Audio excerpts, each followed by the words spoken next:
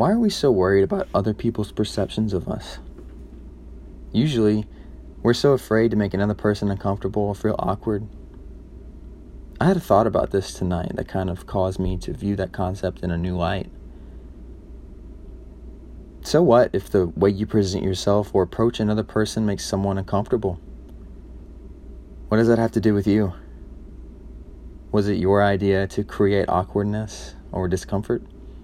Or was it your idea to be authentic? Being yourself should be easy, and being anything else should bring those uneasy feelings, not the other way around.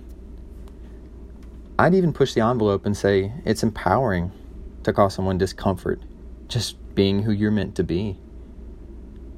Controlling how people feel and having influence that heavy is having power and presence. Elliot Hulse said that sleeping eyes are always irritated by the sunlight. If a person can be comfortable in a social situation, then that is their personal battle and has nothing to do with you. Imagine living a life free from yourself, free from fear, rejection, free of expectation. Imagine being nothing but 100% concentrated you. Then, would other people's discomfort affect you? No. Is their feeling designed to include you? No, not at all. If anything, that person probably admires your realness and wants to know how you do it.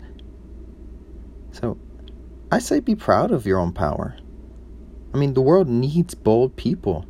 And the cool part is that everyone is qualified to sign up for that role. I say it's time to reconnect with the younger self and be free.